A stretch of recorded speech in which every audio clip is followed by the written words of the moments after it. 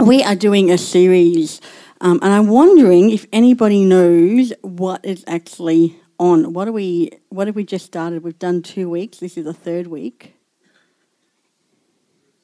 Fruit of the Spirit, yes. Now, I have at home some Mentos that I was going to bring and throw out to the person who said that, but I left it at home. So I'll bring it next week if I remember, and it just metaphorically, good work. And what we're going to look at today is the first 4 fruits of the Spirit: love, joy, peace, and patience. Now, I experienced love, joy, peace, and patience this past week because today is actually Catherine's 7th birthday. Catherine's my daughter, and yesterday we had a birthday party for her.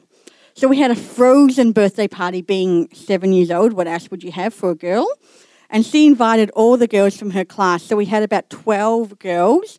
And that's me being very hot in our warm house, pretending to be cold because the ice queen had turned everything frozen. But the reason that Matt and I did a party for Catherine was because we love her. And we wanted her to know that we loved her. So I did a whole heap of time and put in a whole heap of preparation, coming up with games and this whole storyline to connect the games together, to make it all fun, because we wanted her to know that she was loved. And the look on her face when she came out and saw the decorations the day before was just priceless. And when I told her 3 weeks ago that it was her birthday and we needed to start thinking about it, she was jumping up and down and she said, I want to tell everybody, I want to tell everybody. She was so filled with joy. It was just amazing. And afterwards, at about 3 o'clock, when Matt's and my family who came for lunch after the party left, there was such a peace. And especially for Matt, who isn't big into big, loud, noisy, crowded places, it was like, how peaceful is this? You may notice in the background of this picture, I've heard that this has a light. I'm going to see if I can use it. I can't. Anyway. See these things here? These are little bally things that I found, and these are meant to be like little snowflakes. They're really quite heavy. And I tried to put them up across our living room, and they kept on falling down. And my patience actually ran out. And so instead of doing it across our family room, I did it around the side, because then I could give it more strength and actually start it, because I was just getting so frustrated. So there you go. Love, joy, peace, patience, all in one event. But that actually is not the peace or the joy or the love or the patience, I know I just said that in the wrong order, that we're going to be talking about today. Because I love Catherine because she's my daughter. And it's really easy for me to love her. And her being joyful because she's got a birthday party coming up and because it's her birthday, you don't need the Spirit of God to be joyful because it's your birthday. And the peace that we felt wasn't a peace beyond understanding. It was peace because our house was noisy and full of people, and now it's not, so it's nice and peaceful. And my patience waning, well, that isn't anything to do with God either. That's just because I was frustrated because these silly, heavy things wouldn't stay where I wanted them to go. But we're going to be looking at actually a peace that doesn't come from circumstances, a joy that doesn't come from circumstances, a love that doesn't come from circumstances, and patience that doesn't come from circumstances. We're going to be talking about stuff that comes from the Holy Spirit. Now, does anybody know where the fruit of the Holy Spirit is actually mentioned? Do you know where? Fantastic. And 23. You've got to have 22 and 23 because then you miss out on some. So Galatians 5:22-23 says this, but the Holy Spirit produces this kind of fruit in our lives: love, joy, peace, patience, kindness, goodness, faithfulness, gentleness, and self-control. There is no law against these things. I love the Bible. I love reading it, and I love learning about it, and I love teaching it, and I love studying it. But I get frustrated whenever I see like a but. So when I see something that says, but the Holy Spirit, I always think, well, what comes before the but? And so I'm going to read what comes before the but, and I'm going to read a bit of what comes after these verses, because I really think it's really important for us to know and understand the context of where these verses sit. Because even though they're great as they are, they're even greater when you can see what Paul is saying in the bigger picture. So we're going to read from 16. Now, if you look here in the beginning of chapter 16, there's a so. So what that means is you really have to go and read beforehand to find out where the so goes. But that takes us all to the very beginning of chapter 5, which then takes us to 26 verses to read. And then when you read the beginning of chapter 5, of course you want to know what happens in chapter 4. And of course you want to know what happens in chapter 3 or 2 or 1. And then you get stuck. So I'm stopping with 10 verses for you. But realize that I do that knowing that I've got a so sitting there that I'm not going to be talking about, okay? But I need to mention it because if someone else is like me, they'll be like, what's the so? Come on. 10 verses will be enough for us. So I say, let the Holy Spirit guide your lives. Then you won't be doing what your sinful nature craves. The sinful nature wants to do evil, which is just the opposite of what the Spirit wants. And the Spirit gives us the desires that are opposite of what the sinful nature desires. These two forces are constantly fighting each other so that we are not free to carry out your good. So you are not free to carry out your good intentions. But when you are directed by the Spirit, you are not under obligation to the law of Moses. When you follow the desires of your sinful nature, the results are clear. Sexual immorality, impurity, lustful pleasure, idolatry, sorcery, hostility, quarreling, jealousy, outbursts of anger, selfish ambition, distension, division, envy, drunkenness, wild parties, and all sins like these. Let me tell you again, as I have before, that anyone who lives that sort of life will not inherit the kingdom of God. But the Holy Spirit produces this kind of fruit in our lives: love, joy, peace, patience, kindness, goodness, faithfulness, gentleness, and self-control. There is no law against these things. Those who belong to Jesus Christ have nailed the passions and desires of their sinful nature to his cross and crucified them there. Since we are living by the Spirit, let us follow the Spirit's leading in every part of our lives. Let us not become conceited or provoke one another or be jealous of one another. As we see from these verses, Paul is pointing out pretty much the tension that all of us face. A tension between sinful desires and spiritual desires. And what these verses are saying is that when that tension is there, it's the Holy Spirit that produces the love, joy, peace, patience, and the rest of them that we won't be looking at today. It's him that does it, it's not us. So, love, joy, peace, patience, that's what we're going to be talking about today, as I mentioned. And we will look at the others, because the thing to remember also is it's actually the fruit of the Holy Spirit, not the fruits of the Holy Spirit.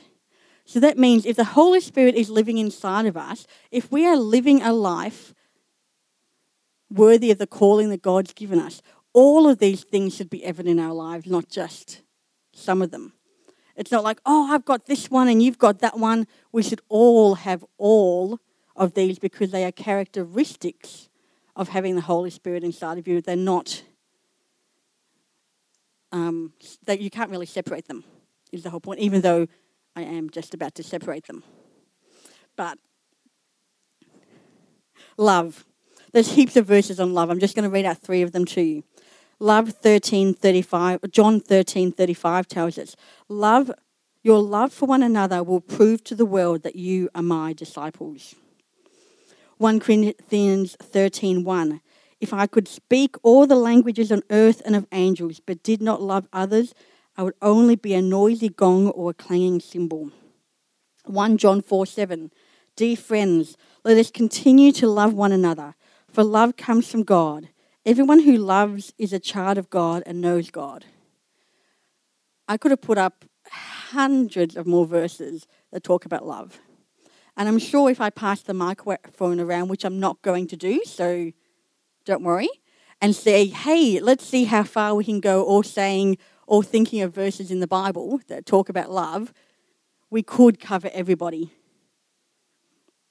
Because there's actually, in the NIV Bible, because different translations use different words, but in the NIV Bible, there is that word, the word love is mentioned 319 times in the Old Testament and 232 times in the New Testament. A lot of love in the Bible. Now, if I had my Mentos, I'd be asking who can add up quickly. Very nice. There's your Mentos that you don't have. So that's 551 times in the whole Bible that the word love is mentioned. If you've been at this church for even a week and someone isn't mentioning love to you, like, it would be pretty strange. We've had many, many topics and many, many sermons and many, many discussions about the fact that we should be loving to each other. 1 John 2:7 says this, "Dear friends, I am not writing a new commandment for you. Rather, it is an old one that you've heard from the beginning. This old commandment to love one another is the same message that you've heard before." And that's what I feel like when we talk about love. You all know this. That doesn't mean that we're all very good at it. When I think about my 2 kids, if I think about my husband, if I think about my family, and I think, how am I going loving them? I'm doing pretty well. I could do better, but I'm okay. I'm pretty good at loving my kids, loving my husband, loving my friends, loving my family.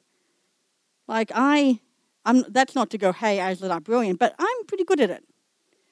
I like to know people and I like to do what they like, and I'm pretty good at loving them. So I hear this and I go, okay, yep, I'm okay doing that. If it comes to loving the church, which we're told to do, and loving other Christians, again, not perfect at it. Could improve. I can see some areas that I could improve in, but not too bad. Not too bad. Then you read this verse that says, "Have you heard the law that says, love your neighbour and hate your enemies? But I say, love your enemies. Pray for those who persecute you. In that way you will be acting as children of your Father in heaven. For he gives his sunlight to both the evil and the good. He sends rain on the just and the unjust alike. If you only love those who love you, what reward is there for that? Even corrupt tax collectors do that much." And if you think about your friends and your family who do not have the Spirit of God inside of them, I have some really loving friends who don't think God exists. So the fruit of the Spirit, the outworking of the Spirit of love, cannot be us loving our friends. It can't be us loving our family.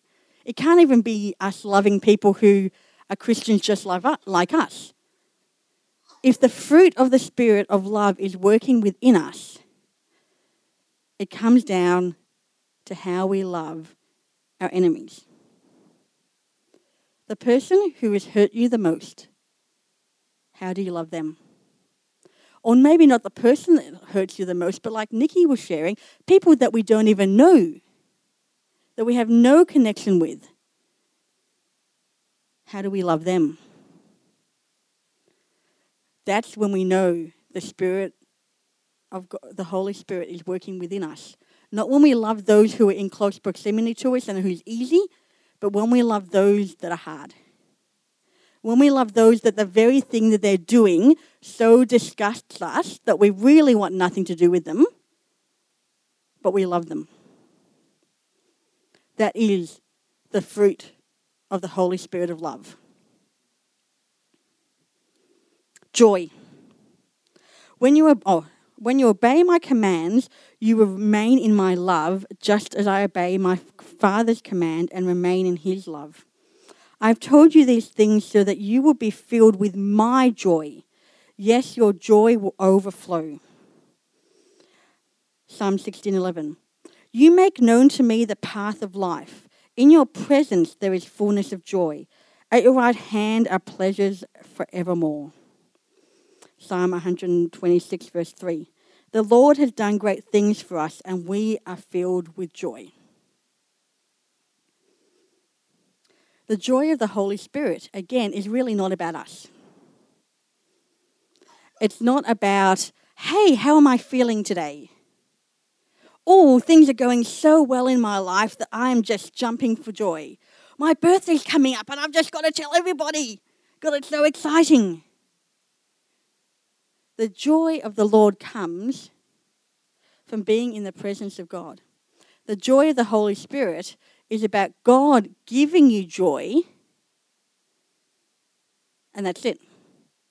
Not because of the circumstances, not because of anything else, but because God has given it to you because you know who God is. Peace. John 14:26. Peace I leave with you, my peace I give to you. Not as the world gives peace do I give to you. Let not your hearts be troubled, neither let them be afraid. If you want someone at the moment who's living out that verse well, go talk to Danielle. I don't want to embarrass her, but she has peace regardless of the situation that she's going through because it's peace given by God. 2 Thessalonians 3:16. Now may the Lord of peace himself give you peace at all times in every way. The Lord will be with you all. The Lord be with you all. And the peace of God, which transcends all understanding, will guard your hearts and your minds in Christ Jesus. Again, verses that are not about the circumstances, but about who is in control, who we're living for, and who God actually is, not about what we actually see. Patience. Romans 14. That should actually say 4b to 5, not 4a. And again, I don't really like cutting out verses, but anyway, I did that for time's sake, and now I'm just taking up more time telling you about it than reading it. But anyhow, and the scriptures give you hope and encouragement as we wait patiently for God's promise to be fulfilled. May God, who gives this patience and encouragement, help you live in complete harmony with one another, as is fitting for followers of Jesus Christ. Wait patiently for the Lord. Be brave and courageous, and yes, wait patiently for the Lord. Again, who gives us the patience? God. It's not because, oh, my kids are so good, or my circumstances are so good, or I'm just so laid back in nature that I could just wait all day for something to happen. I don't really care because I'm just laid back, whatever comes, whatever comes. It's about having a patience that says, God is in control. It's having a patience that says, despite everything else that's going on, I'm going to choose to wait.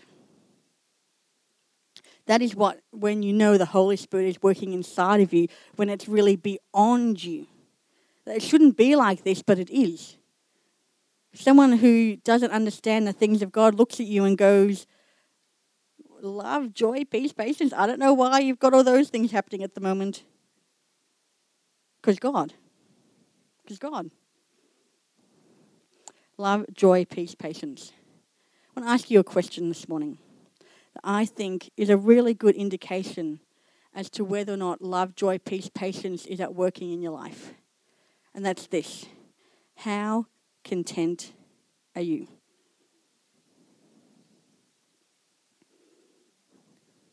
How content are you? Now, content doesn't mean I'm going to work and change some things. Content doesn't mean, oh, I'm happy with how things are and so I don't really care. I'm just going to sit and be happy.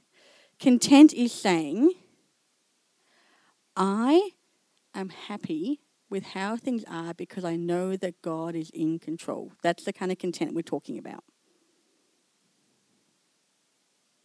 I am going to love. I am going to have joy and peace and patience because of God and who God is. Not for any other reason. 1 Timothy 6:6 tells us, Yet true godliness with contentment is itself great wealth. And I'm sure you see that in your own life, in your friends' lives. People who have a contentment about them, you know that they and God have got it together. You know that they're not anxious about things. You know that they're not always trying to change things. You know that they're like, I am content to be where God wants me to be. Philippians 4:11 says, "Not that I was ever in need, for I've learned how to be content with whatever I have." Paul wrote 1 Timothy, Paul wrote Galatians, and Paul wrote Philippians. Not that that's too surprising, because Paul wrote a lot of books in the New Testament. But does anybody know where Paul, and again, no Mentos for you, but pretend if that's going to entice you, does anybody know where Paul was when he wrote, "For I've learned how to be content with whatever I have"? In jail. Even if you didn't know that, you could guess that for the fact that I asked the question. He's in jail. Paul was in jail a number of times, and no one's really sure which time it was, but we know he's in jail. So he's not having the best life, worldly speaking. He's not in a situation where everything is going so well for him. He's not having a situation when he goes, I am so comfortable, I could want for nothing. He's in jail. Jail is not a place you want to be. But here he is saying, I've learned how to be content with whatever I have. He's learnt it. That means to me that he's actually worked at being contentful. Content? Contentful? Probably not a word. Anyway, he's learned to be content is the whole point. Love, joy, peace, patience. That's a sign of someone who has learned to be content. So the question then is, how do we learn to be content? I'm glad you all asked, because that's what I'm about to tell you. Again, Galatians 5:22-23 says, but the Holy Spirit produces this kind of fruit. I know I've already mentioned that before, but that is the whole point. The Holy Spirit does it. And if you remember our reading from earlier when we read like not all of Galatians, but those 10 verses in Galatians, at the very beginning of what we read, it says this, so I say to you, let the Holy Spirit guide your lives. Then you won't be doing what your sinful nature craves. So there you it. That's the answer. How do we be content?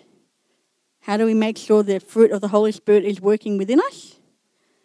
We let the Holy Spirit guide our lives.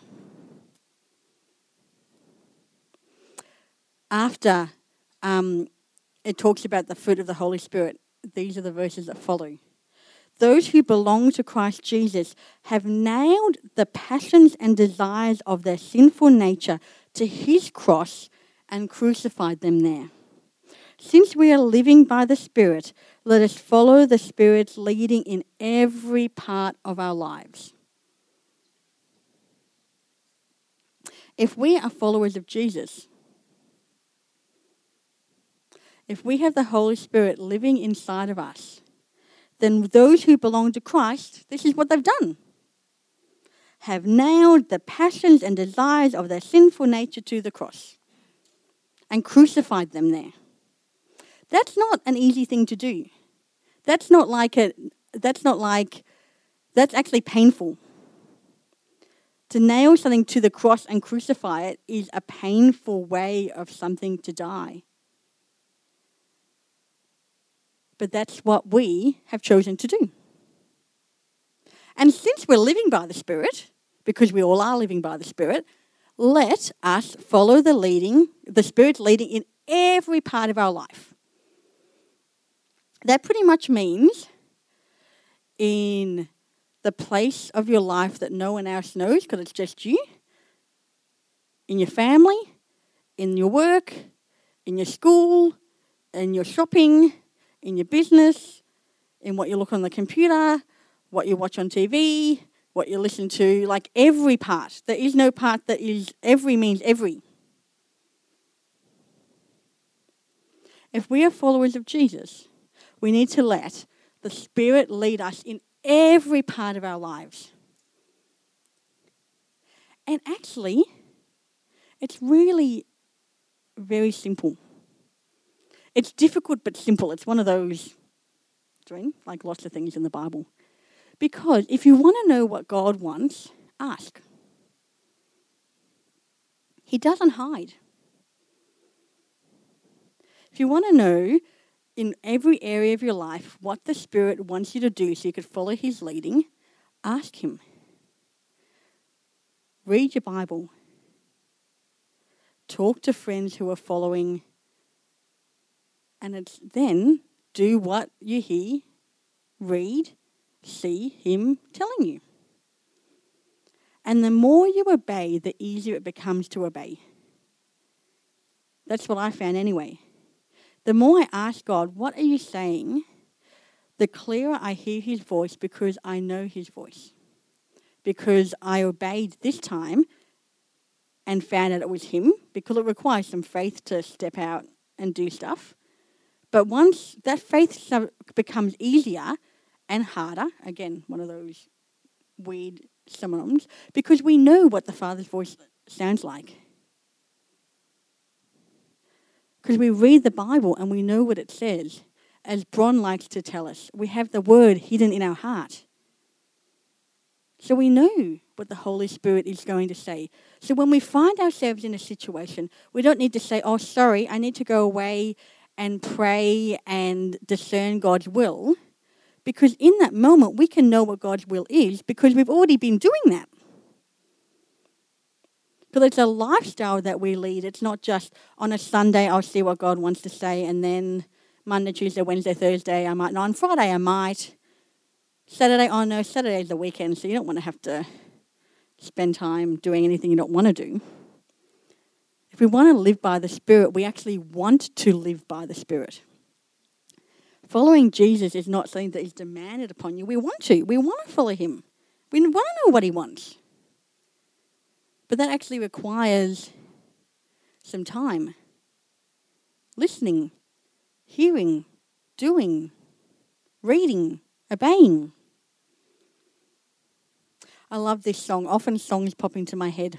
And the song that popped into my head as I was doing the preparation for today is a very old one. And it's called All to Jesus. And these are the words to part of it. All to Jesus I surrender. All to Him I freely give. I will ever love and trust Him. In His presence daily live. I surrender all. I surrender all. All to Thee, my blessed Saviour, I surrender all. Or, if you are under 7, which I know no one here is, but if you're under 10, the other version of that song is Let It Go. Let it go. Let it go. Don't hold it back anymore. I can tell you, I can't sing. I could tell you all the words of the song, but I won't. But really, you can borrow the soundtrack. It's all. I've got the movie, the soundtrack. Like, talk to Catherine; she'll tell you it all. That's what we need to do. We need to let it go. Let go our sinful desires. Let go the things that let go of the things of self and cling to the things of God. But you know what? Sometimes we get so down at church. Sometimes we go, oh, I've got to surrender all. I've got to let it all go. Oh, this is so tough and hard. This is fantastic. Because if we go back to this song, I will ever love and trust Him. If we love God and trust Him, who better to let go with than Him? Now, I love Matt. I trust him completely. He's a fantastic guy. He's a brilliant husband. He is brilliant. So I was going to... No, I'm not going to say but. There's no but. No but. So I love and trust Matt. So if Matt said to me, Tanya, I really think that you should go and do this, I would trust him and probably do it. Now, I can be quite stubborn sometimes, but I would do it. Because I know what a great and awesome guy Matt is. If we know what a great and awesome God we have, which is so much greater and awesome than Matt, that's true. There's no doubt, but it is. It's so true. Who better not to surrender our lives to than him? Who better not to daily live in the presence of but him? No one better. Think of your best friend. Think of the person you love spending time with the most. God is so much better than that person. I don't even care who that person is. Like, he's so much better.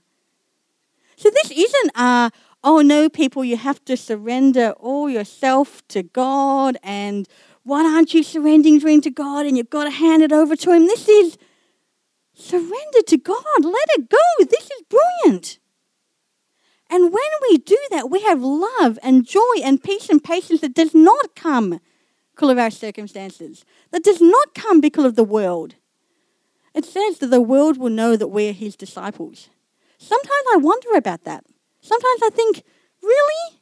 I've got some friends who are pretty good. I've got some friends who do not acknowledge God, and they are so loving, they are so giving, that they put me to shame sometimes. But that's not the love and joy and peace and patience we're talking about. This is a love and joy and peace and patience that's only found, only given by the Holy Spirit.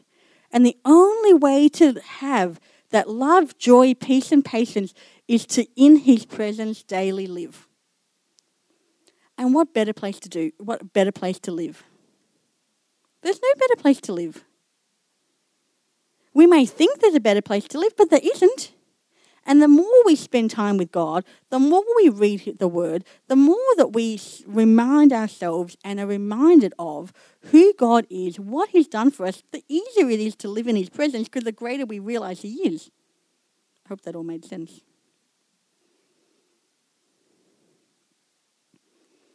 So, let it go. Don't hold it back anymore. Let's be people who radically live in the presence of God.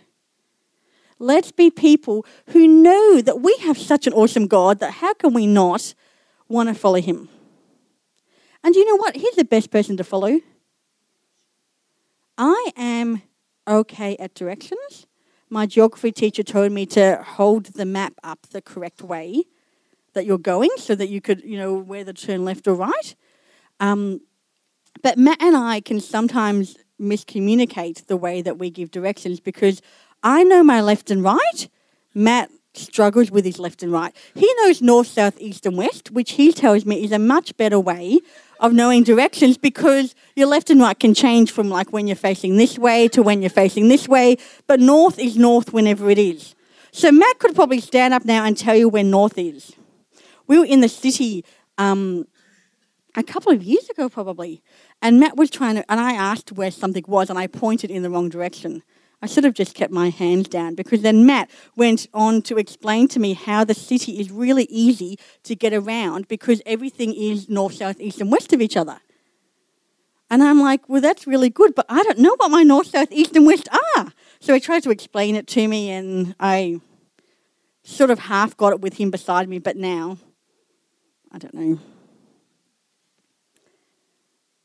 If you're going to get directions from anybody, the person who made us, the person who knows us, the person who wants us to have life in all its abundance, he's the one that we should be surrendering all to.